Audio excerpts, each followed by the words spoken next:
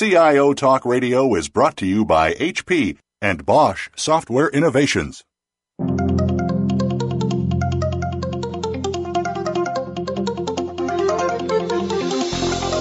Welcome to CIO Talk Radio with your host, Sanjog Aul. All comments, views, and opinions expressed on this show are strictly those of the host, guests, and callers. Now, here's Sanjog Aul. Hello and welcome to CIO Talk Radio. To learn more about this show, please visit www.ciotalkradio.com. And as always, we invite you to join the discussion on Twitter, hashtag CTR Live, and look for this show as hashtag leadership. Today's topic is rather interesting. It's about leading difficult conversations. And our guest for today's show is Jon Walton, who's the CIO with the County of San Mateo, California. How are you, Jon? I'm doing well. How are you this morning? Thank you very much. Great, and glad to have you back again. Now, we are going to talk about some of those conversations that we love putting off. You know, the ones when you know you should talk to someone, but you don't. And this can happen in our personal life with spouse, children, parents, and friends. And of course, when we talk about professional life with the ones who report to you, as well as the ones we report to. So I'm referring to those difficult conversations, which can be an art or a science. So can you or should you prepare to lead them successfully? Let's dive in and discuss. So, Jon, the first question for you is, in your view, what are some of those key inhibitions, fears, doubts, and challenges that prevent almost the very best of us, in many cases, to cringe when you face with this interesting challenge or opportunity to lead a difficult conversation? Well, it's a really good question, and this is a great topic because I think it's one of the unique challenges as you become a leader.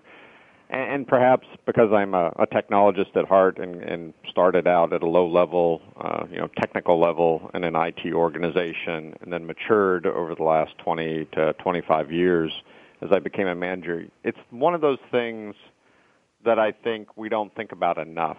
And because I work in government technology, it's even more germane for me in a couple ways. One is, I think, we are early on in our careers as technologists subtly trained that our performance and our success is based on individual contribution at times, on time, on budget, technical expertise, and things like that. And very rarely, historically, I should say, and by historically I mean 20 or 25 years again, was the ability to have a conversation, to have a dialogue, to have some of those soft skills really stressed. And so what I saw happen, and this has changed, frankly, in the last, probably 2 or 3 years, was I think the explosion of social media and people being much more socially engaged, which I think has actually changed a lot. But again, I think the history of the avoidance of difficult conversations is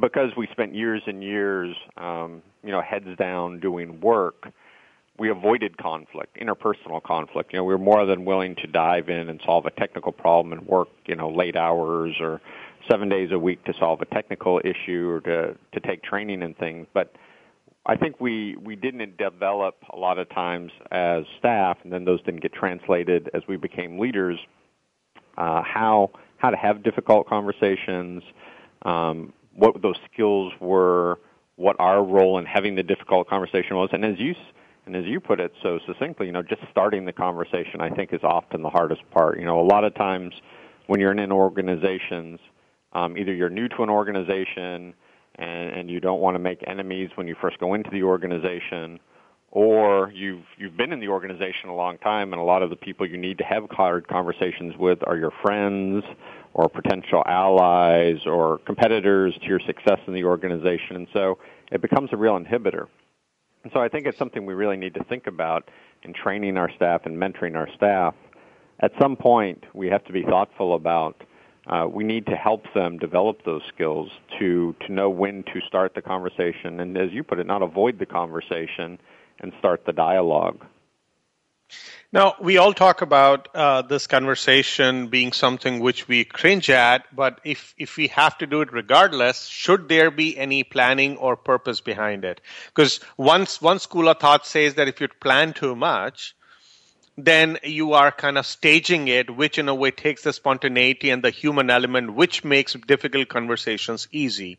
But if you totally go blank and you do not have a purpose in mind, then you could get emotionally pulled into that conversation because then your agenda might conflict with the other person, and that could lead to more harm than good coming out of it. Well, that's a good point. Yeah, I think there's a couple elements to your question that I want to touch on briefly. One is, I think the word itself, conversation, is indicative of sometimes the hard conversation is just having a conversation. There's been a number of times, and because I'm a CIO, I tend to move from organization to organization like a typical CIO every 4 or 5 years. And one thing I've noticed is there's a lot of times there's hard things you have to say to people. And that is not so much as a conversation. So I do try to script out sometimes in my personal view of it.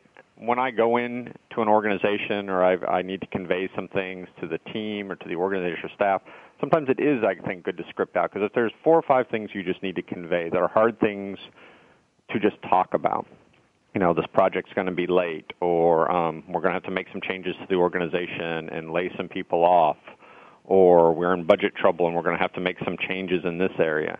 Sometimes that isn't so much as a conversation is it's just a conveying of information, right? And so I think in that sense, I think it is good to be prepared and say, here's 3 to 5 things I need to make sure I very clearly directly convey to the people I'm communicating with, whether it's my peers or my bosses or my staff, that I just need to get across. But I think what we're talking about here more is the conversational aspect of it.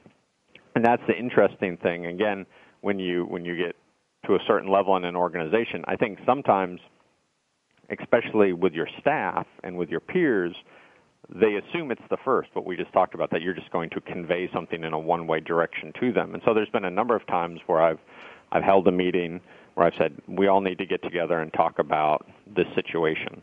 And even the title of the situation, when you put it on the meeting request or you tell people we're going to talk about something, you can see that the tense reaction to just the subject matter. And so then there'll be a number of times where people come in and they're waiting. They're waiting for that one-way communication, and I'll start the conversation. I'll say, look, I'm very concerned. This is going on, or this has happened, or we need to make a change in this area. Let's talk about it. And to your point, people say, well, what do you want to get out of this? What do you want to convey to us? We're ready to hear what you have to say. And I say, no, it's not. I purposely did not create an agenda. I don't have anything to convey to you in the last 30 seconds I just conveyed to this group. All I was going to convey, I want to have a conversation. I want to go around the table or free form, and I just want everybody to talk about how they feel about this, how they view the situation. And it may lead to follow-up conversations, but sometimes I think that's the most important thing, is creating the forum and bringing together the group. And sometimes it's just one other person. Sometimes it might be multiple people, and just opening the conversation so you get over that barrier of that just broaching a very difficult topic that you're right, people want to avoid sometimes. So your approach that you mentioned, in a healthy way, if I were to come from an opposite angle, if someone you talk to, or you say, I'm going to have a conversation with like X number of people or an individual, the guy might get a heart attack because he doesn't know what you're going to talk about, since you deliberately did not put the agenda there. What if you had put an outcome, that intended outcome of this conversation is where I need to get to a resolution, versus just having a conversation? Would that put people at ease and come in with a little more or a little less defensive mindset, versus saying my job would be at stake, so I got to prepare all the things that I ever needed to defend myself, versus coming with an open mind that even John is coming to the table with an intent to resolve it versus to fire me? Yeah, I think you're right. I think it does change the mindset going to the meeting. So as the leader of the conversation, you have to be thoughtful of that. If you need an outcome, we're late on this project, we need to set a new date, I need to convey that out. Or we need to change the organization, or we're short on budget. Those types of conversations, if you know as the leader of the conversation you need an outcome that day, then I think it's only fair to be honest, because I think that's part of the hard conversation is the honest element of it, right? To prepare people to say, by the end of this conversation, and we'll stay as long as it takes, or we don't have much time, we only have this hour, that we need to resolve X, Y, Z.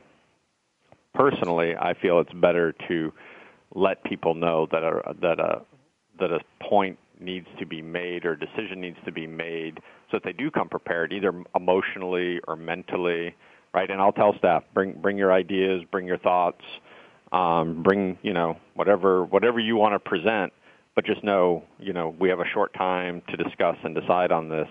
You're going to get 5 minutes or 10 minutes to present your view on it, and then we're going to have a discussion, and then we'll decide.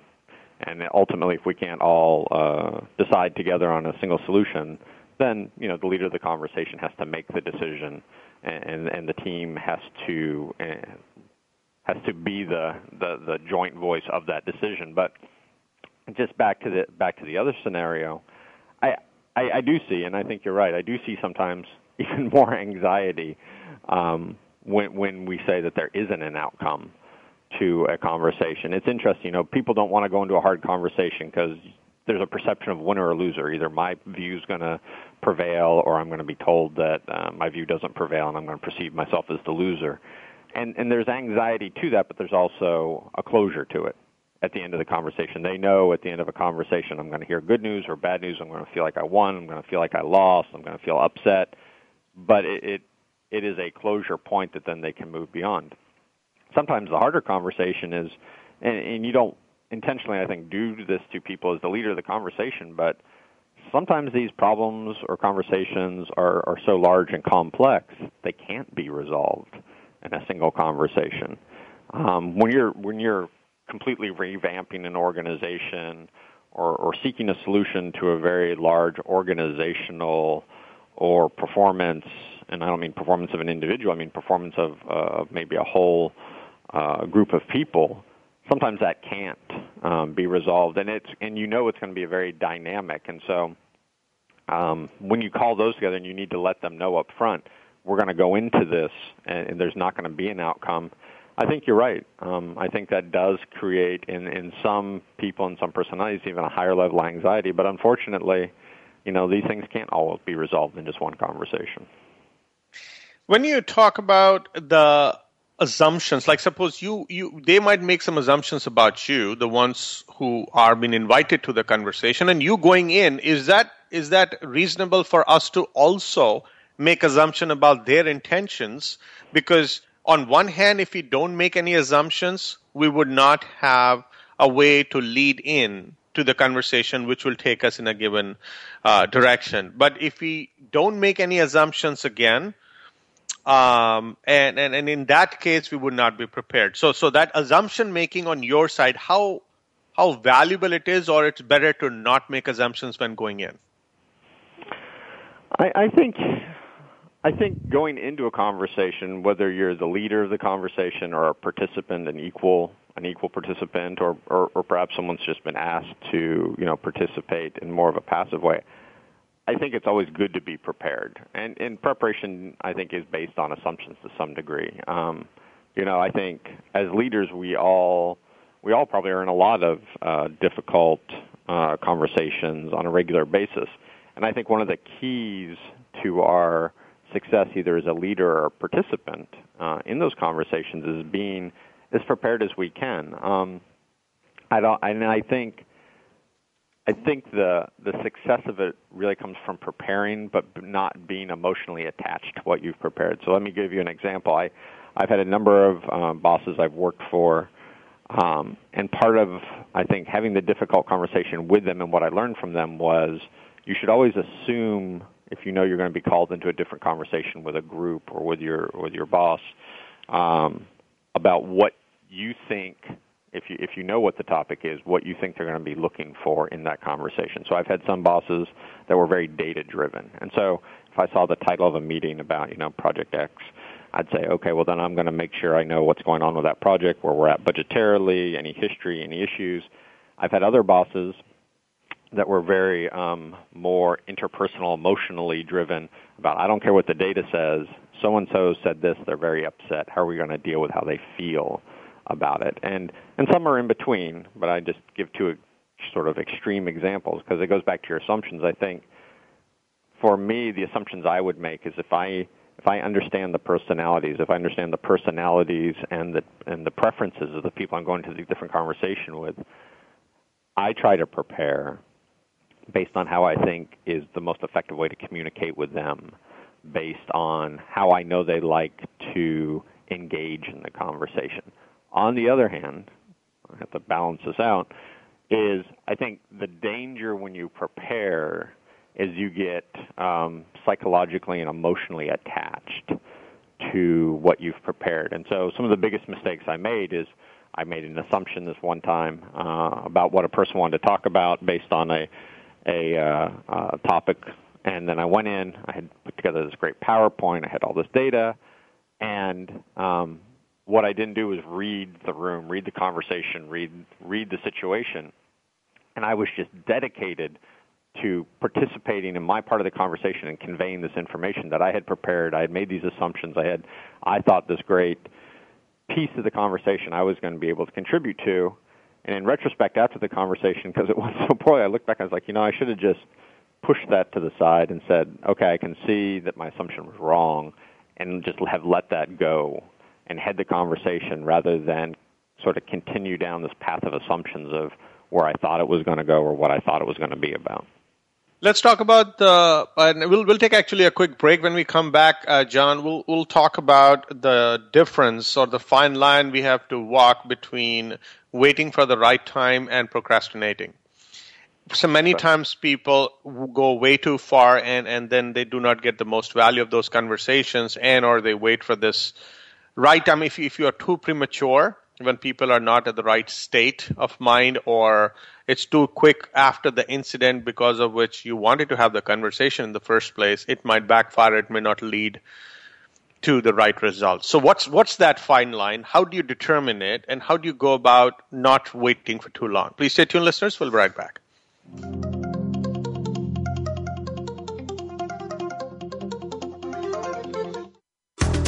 HP is proud to sponsor this program. Find out how the HP as a service solution for SAP HANA can help you gain instant, impactful business results without capital investment by logging on to hp.com. Transform information into intelligence and a competitive advantage with a full spectrum of SAP HANA products and services from HP, a global SAP hosting partner. Bosch Software Innovations is proud to sponsor this program. Visit www.bosch-si.com/connected manufacturing to find out how Bosch can help you improve your operational performance and become a manufacturing industry leader in a connected world. Change the way you predict, manage, and produce outcomes. Bosch Connected Manufacturing.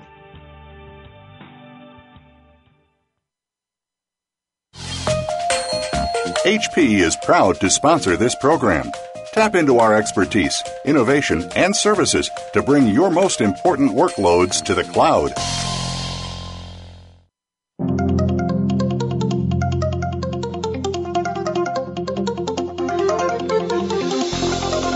You are listening to CIO Talk Radio with Sanjog Aul. To learn more about the show, please visit www.ciotalkradio.com. If you have a question or comment, call toll-free at 1-866-472-5790. That number again is 1-866-472-5790. Now, back to the show. Here's Sanjog Aul.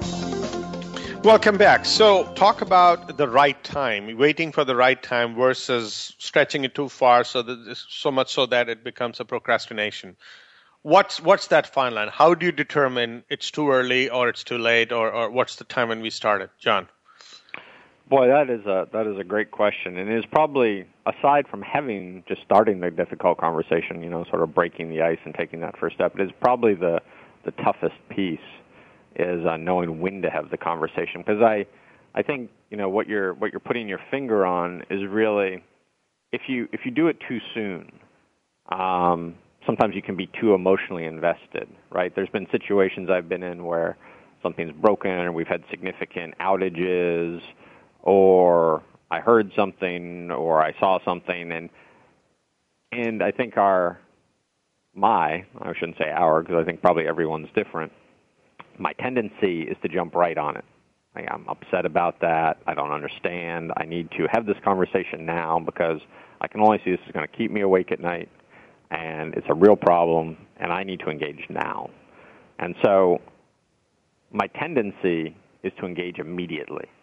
I'm probably on the opposite end of the spectrum. I probably should procrastinate more.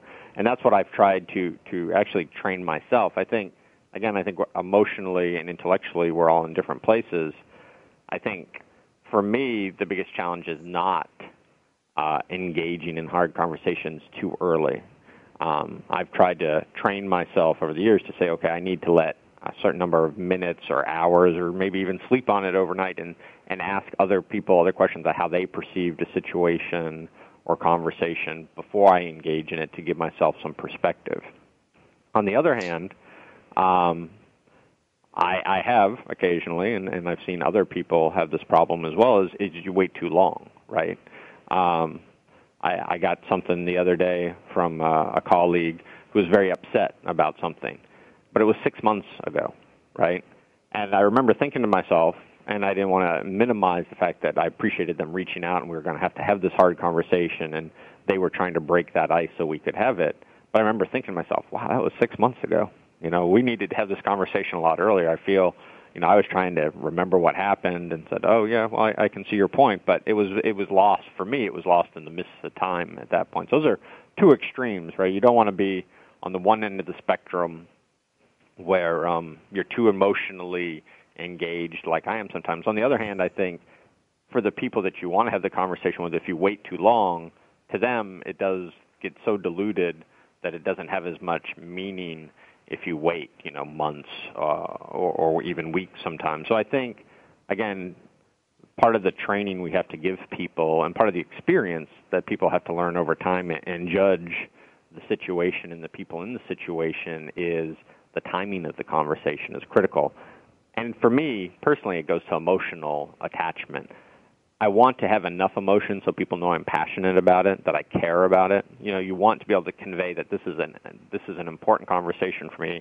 I know it's difficult, but I care. This means a lot to me, and I'm emotionally invested in this in the sense that this is why I want to have the conversation, and it's an important and not have people think I'm just dispassionately sort of theoretically discussing things all the time.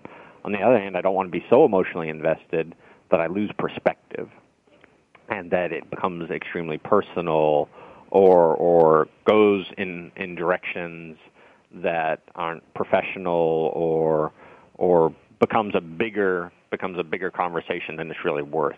Sometimes you can start difficult conversations in one area, and because of people's emotional investment in it, it can, spiral into 5 or 10 things by the end of it, and you come out of the conversation thinking, well, I was just trying to talk about this one thing and resolve it, and now I have this morass of things we're going to have to sort through, and it can have long-term impacts on interpersonal relationships and performance in organizations. So you have to be thoughtful about it, and you have to be cautious of it.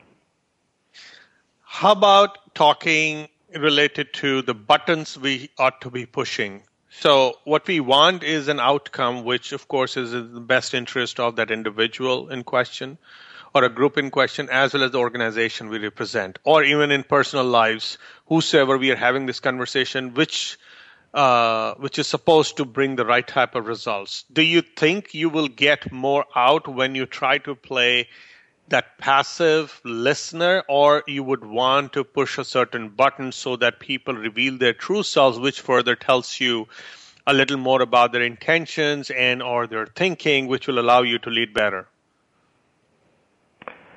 Well, I used to think that my talking a lot was the most important part of the conversation. I used to, if I scheduled an hour meeting, you could probably bet that if it was about an important, hard thing, I would spend a lot of time with the person I was talking with trying to convey my point of view and in a sense, craft the conversation and my points to reach a certain outcome that I wanted to achieve. I've changed, I think, in my perspective on that over the years. I think now, in my view of these things, I think it's important to try to convey what I think about a situation or state what I think the outcome should be. But I do find, the old truism about listening more has become a lot more true. I think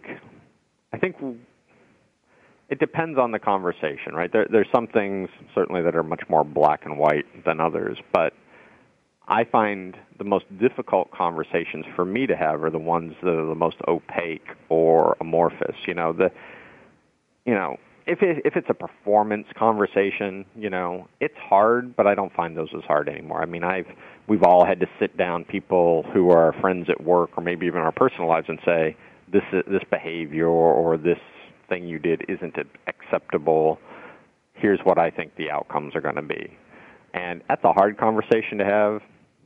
But after you've done those numerous times, I think you get a little more philosophical about these. It's unfortunate, but we just have to have these conversations. And so I think in those conversations to just be direct and to the point, and just to say, let me give you 4 or 5 things why we're having this conversation, and here's where we're at, and then let the person talk is the best way to do it. The ones I think that are where you have to listen even more is when there are a lot, and the more senior you are in an organization, I think the more the organization depends on you to try to have as neutral a position as possible, because there's a lot of facets to complex problems. And so even though it might affect me directly, even though I might end up and somebody says, why did X, Y, Z happen? Even though the answer is a very complex one, and maybe you don't feel like that person or that situation warranted that hard conversation, I think you have to listen a lot. You have to take that in and go back and figure out how to engage the individuals as a team and as partners to resolve those outcomes. And so I think it's situational dependent, I would say. To answer your question, to come back to your original question, I think it's better in some cases to be direct and to direct the conversation and say, here's the outcome, here's where we're going, and here's where I see the points to be, and to talk, but give the person some time to respond. But then I don't think there's benefit to talking something to death at some point. It's better to keep those conversations short, convey the information, and then move on. But there's other times I think you really have to be in a listening mode when it's a complex problem, and take more of I'm going to hear all the sides of this, and then reflect on it, even if it leads to follow-up hard conversations. Now, you could be leading when you are not the one who's inviting the other party. Or perhaps you could also be leading when the people who you are speaking with are not the ones who report to you, so you don't have much of an influence on them. For example, your boss. I mean, not in this case or any other case. This is for anyone who's listening.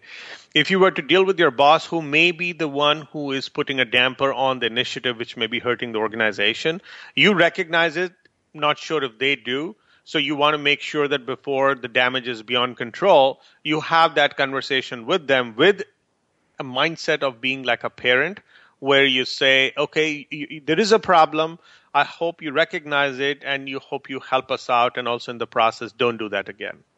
How do you handle such conversations? Because I'm sure your success as a leader is also when you manage up well. Yeah, it is definitely one of the most interesting things, right? I think most of the time we think a hard conversation is I have to tell one of my staff something, or a family member, something like that, something I don't want to tell them, something that's unpleasant. But like I said, it's for me, that has become easier with experience and time and repetition. The harder ones are definitely in other areas, one with my peers, right? Because my peers I view, other department heads I view, as equals. And so when I have to have conversations with them, hard conversations, I think one of the challenges is how am I going to have this hard conversation without alienating them, forever. I need them. We're all partners. Our organization's only going to succeed if we're all working together and pulling in the same direction. But I need to have this hard conversation. I need to see their perspective. but I need to find a way to have a hard conversation with them that they and I are able to work through this and come out the other side with a resolution and a firm partnership. Without that, I don't think we're going to be successful. The example you gave is even a better one, though, which is kind of the third leg of the challenges. There are some times that people, whether they're my direct boss or an elected official or something, where you have to have a hard conversation with them, and it's very awkward, when you first do those types of things where it's almost easier to be called in as the participant in the hard conversation and get the bad news. We're not going to give you any money. We don't think you're performing well. You failed us on this project. I hate those conversations, but you're not the leader of that conversation, and you work for people and you say, okay, well, I appreciate them sharing that with me. I need to do better.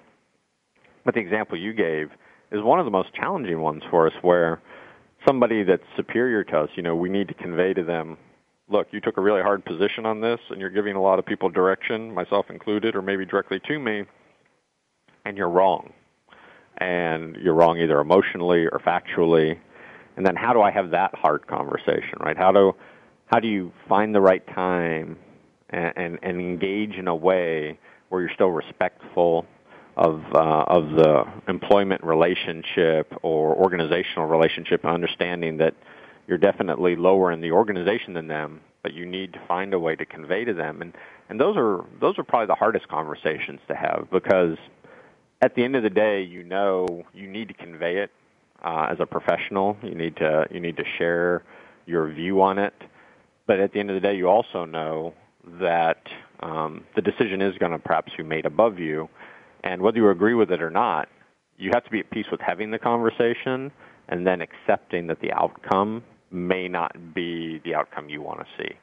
And live with that, not just in a negative way, but embrace that and say, I'm part of this organization, and part of my job is to perform for this organization.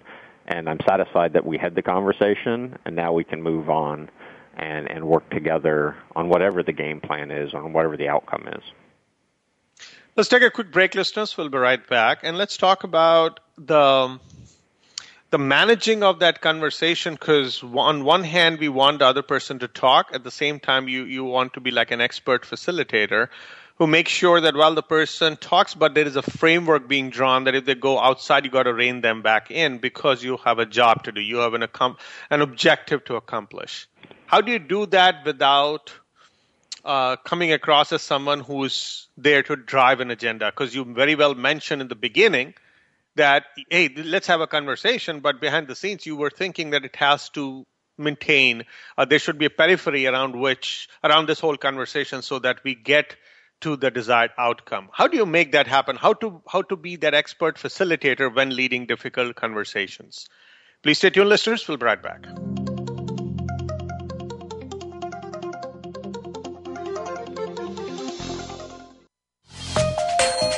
HP is proud to sponsor this program. Tap into our expertise, innovation, and services to bring your most important workloads to the cloud.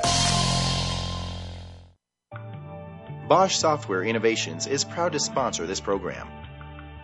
Visit www.bosch-si.com/connected manufacturing to find out how Bosch can help you improve your operational performance and become a manufacturing industry leader in a connected world. Change the way you predict, manage, and produce outcomes. Bosch Connected Manufacturing.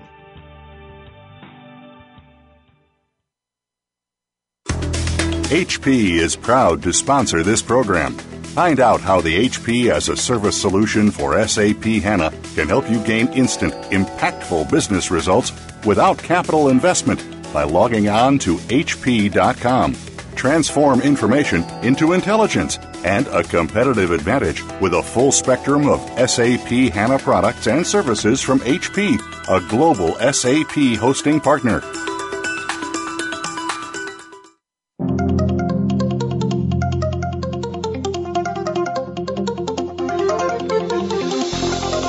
You are listening to CIO Talk Radio with Sanjog Aul. To learn more about the show, please visit www.ciotalkradio.com. If you have a question or comment, call toll-free at 1-866-472-5790. That number again is 1-866-472-5790. Now, back to the show. Here's Sanjog Aul.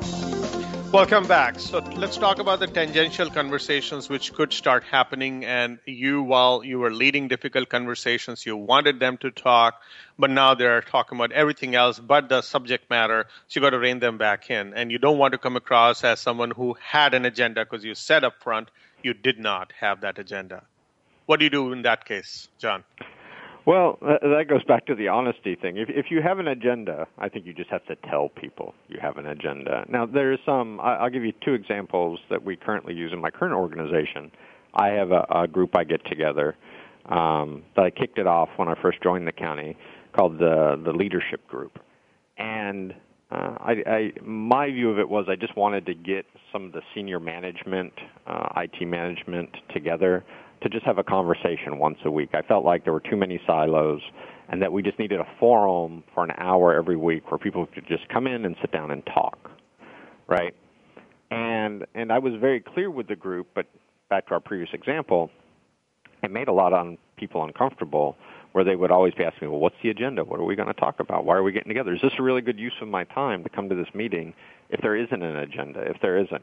And so it was an interesting, I guess, study for me in social dynamics where my view of it was, well, we should just get together and talk, because I just think building relationships, not being in our cubicles or offices and our little operational silos, I think it's important once a week to just sit down as a group and just have a conversation as a team about what's going on, you know, in the world, in life, in the department, in the organization, and just talk.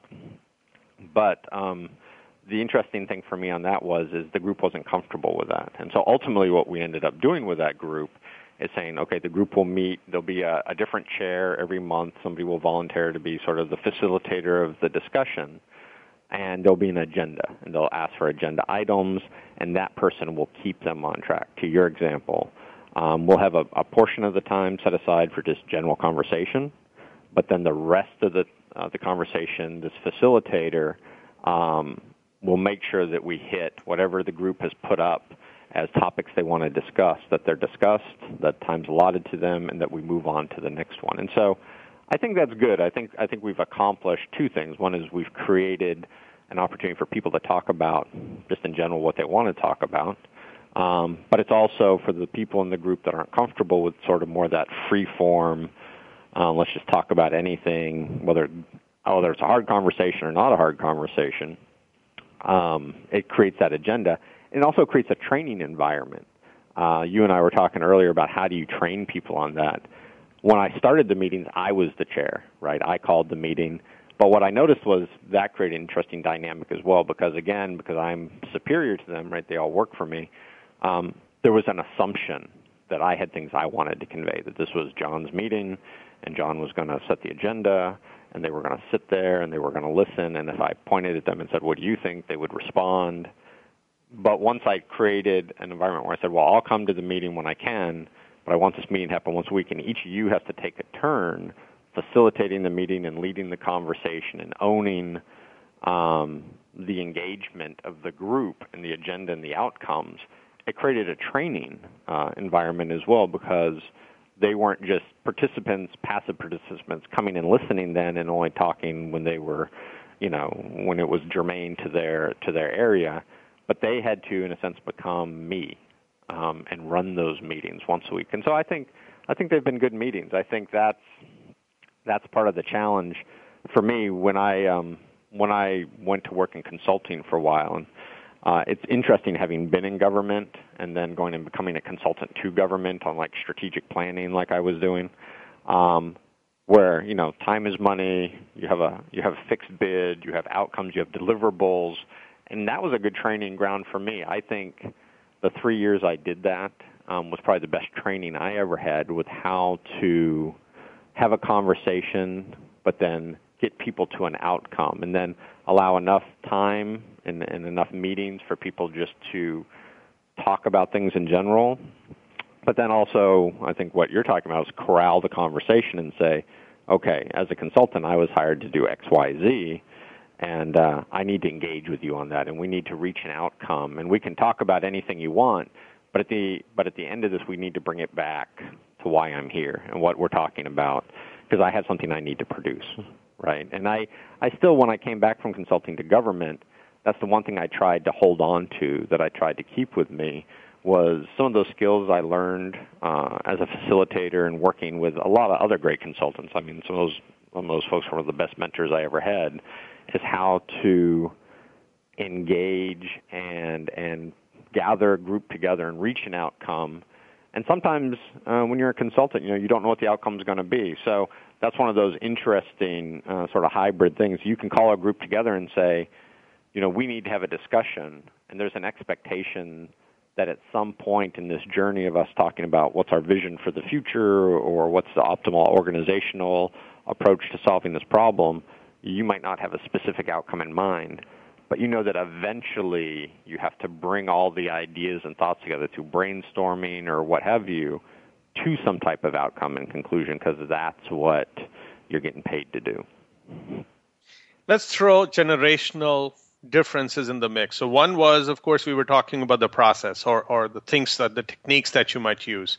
Another is to look at who you're dealing with. And I'm assuming there will be some differences in the way these different people from different generations take, I will not call it an attack, but a conversation. They've been put in a situation where somebody's having difficult conversations with them. Are they more receptive versus people more challenging, more combative? What do you see happening based on your experience dealing with different generations, especially when you are trying to lead different conversations? Yeah, I think it's the speed or the frequency. Probably not the speed's not right. The frequency of the conversations is what changes on a generational perspective in my mind. I think, again, if I go back 20 years, the expectation is that hard conversations would occur, but they would occur sort of on a lunar calendar or some annual calendar, right? You knew that there was going to be hard conversations. There was almost milestones 20 years ago that you could track. I've got a mid-year review coming up. I've got an annual review coming up. I've got this major project meeting coming up. And so hard conversations, I think, in past generations tended to occur more around regularly scheduled organizational events like performance evaluations or fiscal years or quarters and things like that. That's where you knew you were coming up to some pre-scheduled thing and you became anxious because this is the opportunity for the hard conversation to happen.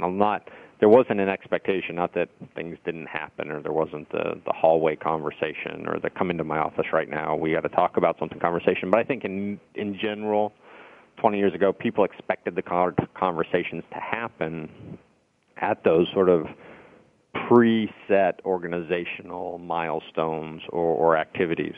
What I notice now, because we've become a much more social, I think, society, technologically at least. And in transparency, I talk mainly from the technology viewpoint and running a technology organization. My view of the generational difference now is the frequency of conversation needs to be much higher. And so the conversations I have with the newer employees we have or the newer generations of workers, they don't want to wait, and they're a little dismayed to think, well, what do you mean I have to wait until my mid-year to hear about this or the end of the project or the budget cycle? And so we've really thought through and brainstormed about how can we deliver information more incrementally. And if we have hard conversations, maybe have them in shorter bursts about, right on a weekly basis. Here's what's going on. I have a new assistant CIO, and I love what he's doing. He's really short cycle. He's like, every morning in my office, I want to get 5 people together.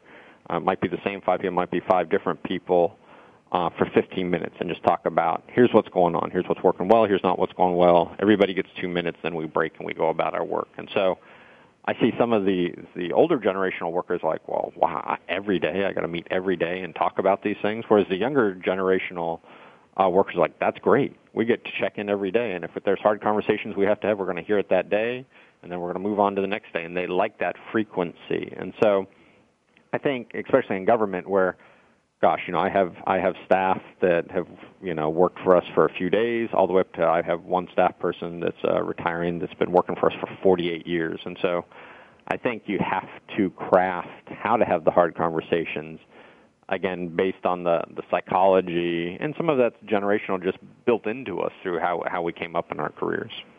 Would you say frequency is one thing that you mentioned? Would qualitatively it would be any different? I think the hard conversations or the difficult conversations, sometimes the longer you wait to have them, and you were asking earlier, which I think this kind of links back to how long should you wait to have the hard conversation. No, so what I'm referring to is the quality of the conversation. So suppose you spoke to someone who's a baby boomer versus a Gen X versus a millennial. Would your tone, the words you use, the type of style you'll use, whether you will disclose the agenda or not, would that change based on which generation are you talking to? Have you seen a pattern working well with one versus the other? Oh, absolutely. I think the Gen Xers, the new employees we have coming in, not having an agenda, delivering difficult conversations in shorter bursts works better than the older generations of employees like myself, where the expectation is we will have an agenda, I will be prepared, I need to see it coming. There's definitely, I think, a generational aspect to that, right? And if you're going to have a successful outcome to your difficult conversation, I think you have to be cognizant of that. And so then the difficulty becomes when you have a mixed workforce of older generational workers and newer workers. How do you craft difficult conversations that's going to achieve that outcome in the same way? I think the best way to achieve outcomes with the newer workers that are used to that more frequency of conversation is deliver it quick, fast, and in smaller bites. And it doesn't have to be agenda-based. It doesn't have to be outcome-based. It's more of an emotional, how are we feeling about how we're doing in this area? This is working, that's not working. Let's tweak this. Whereas I think there's an expectation of more of a scheduled roadmap and conversational agenda that will happen with the more traditional 20 to 30-year employees. Leading difficult conversations is a competency which could not be perhaps taught at a seminar. And we know that this type of competency is essential for anyone who is growing within their respective career paths. So how, as an organization and as leaders, you could create such avenues so that people get to practice them. And it's interesting that you cannot fake a leading, like basically a difficult conversation. So how do you make that academy within your organization, or use some of the outside resources to make this competency be one of the growth opportunities and a growth initiative for your organization so everybody benefits? Please stay tuned, listeners. We'll be right back from a break and discuss.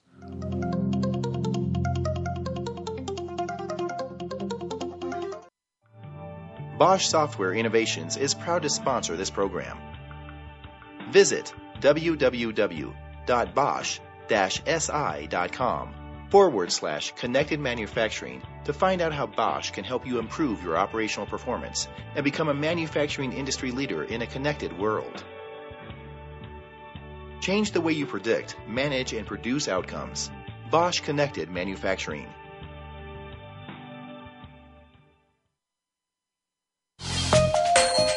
HP is proud to sponsor this program.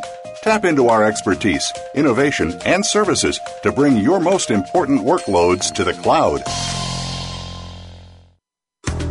HP is proud to sponsor this program. Find out how the HP as a service solution for SAP HANA can help you gain instant, impactful business results without capital investment by logging on to hp.com. Transform information into intelligence and a competitive advantage with a full spectrum of SAP HANA products and services from HP, a global SAP hosting partner.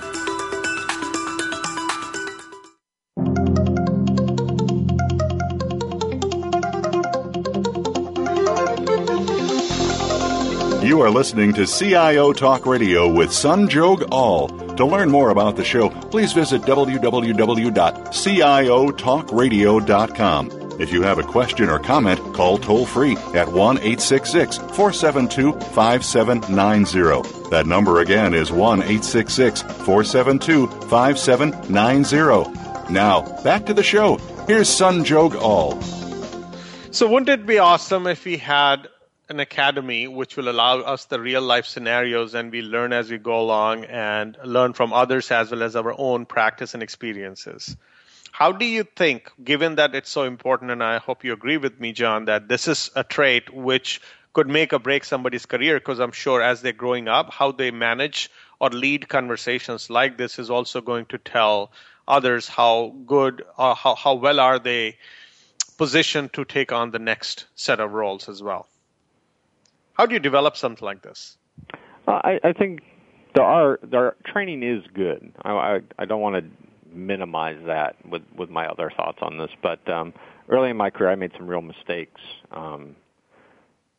just in communication in general, I should say. It wasn't really a difficult conversation thing, but my personality, my communication style was rough, to say the best, and I made some mistakes early in my career, and after being on the receiving end of a difficult conversation from my boss, where I was basically told, that was a real huge mistake you made. You should have never done that or said that.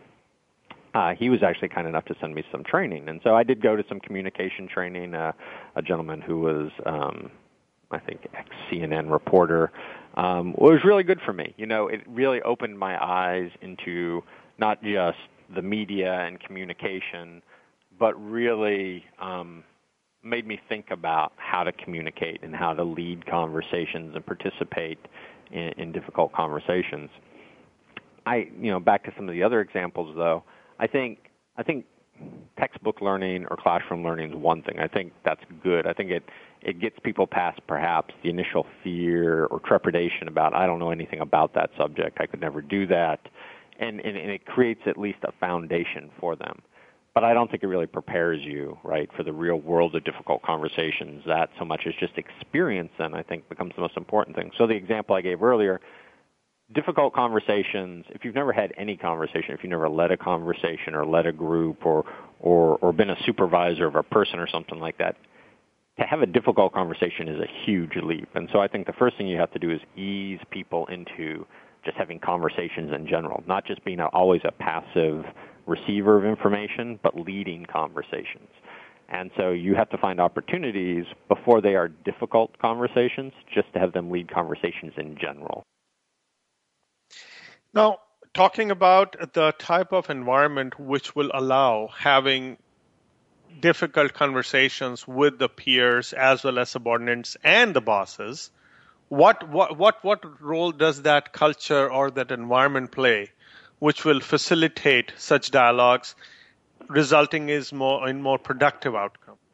So I think the classroom training, just to wrap up, because I know we're short on time, creating an opportunity for them to take a lead in a non-judgmental environment, and then letting them ride along a shotgun in difficult conversations we have. I think leading by example, letting people see how we lead difficult conversations, whether they turn out the way we want them to or not. I think seeing us succeed and fail in difficult conversations for staff is important, because we don't always succeed in difficult conversations. And then just reiterating those things, practicing, coaching them when they have difficult conversations, to go along with them, to support them, and understand that's part of the learning process, right? To be there to support our staff and to help train them as mentors, without always having to jump in and save them, and then coaching them after the fact about, well, you might want to think about this. I think all those elements are important, because that's going to make our next generation of leaders that can lead and manage difficult conversations. On behalf of the show and listeners, thanks so much, John, for sharing your thoughts on how organizations and their respective leaders can teach others as well as practice leading difficult conversations. Thank you for having me. It was great to be on. Thank you again. And listeners, please like us on Facebook, join us on our newsletter, as well as follow us on Twitter. Thank you again for listening to CIO Talk Radio. This is Sanjog Aul, your talk show host. Till next week, take care and God bless. Thank you for tuning in to CIO Talk Radio. To learn more about the show, please visit www.ciotalkradio.com. Please join Sun Joke All next Wednesday at 7 a.m. Pacific Time, 9 a.m. Central Time, and 10 a.m. Eastern Time for another hour of CIO Talk Radio on the Voice America Business Channel.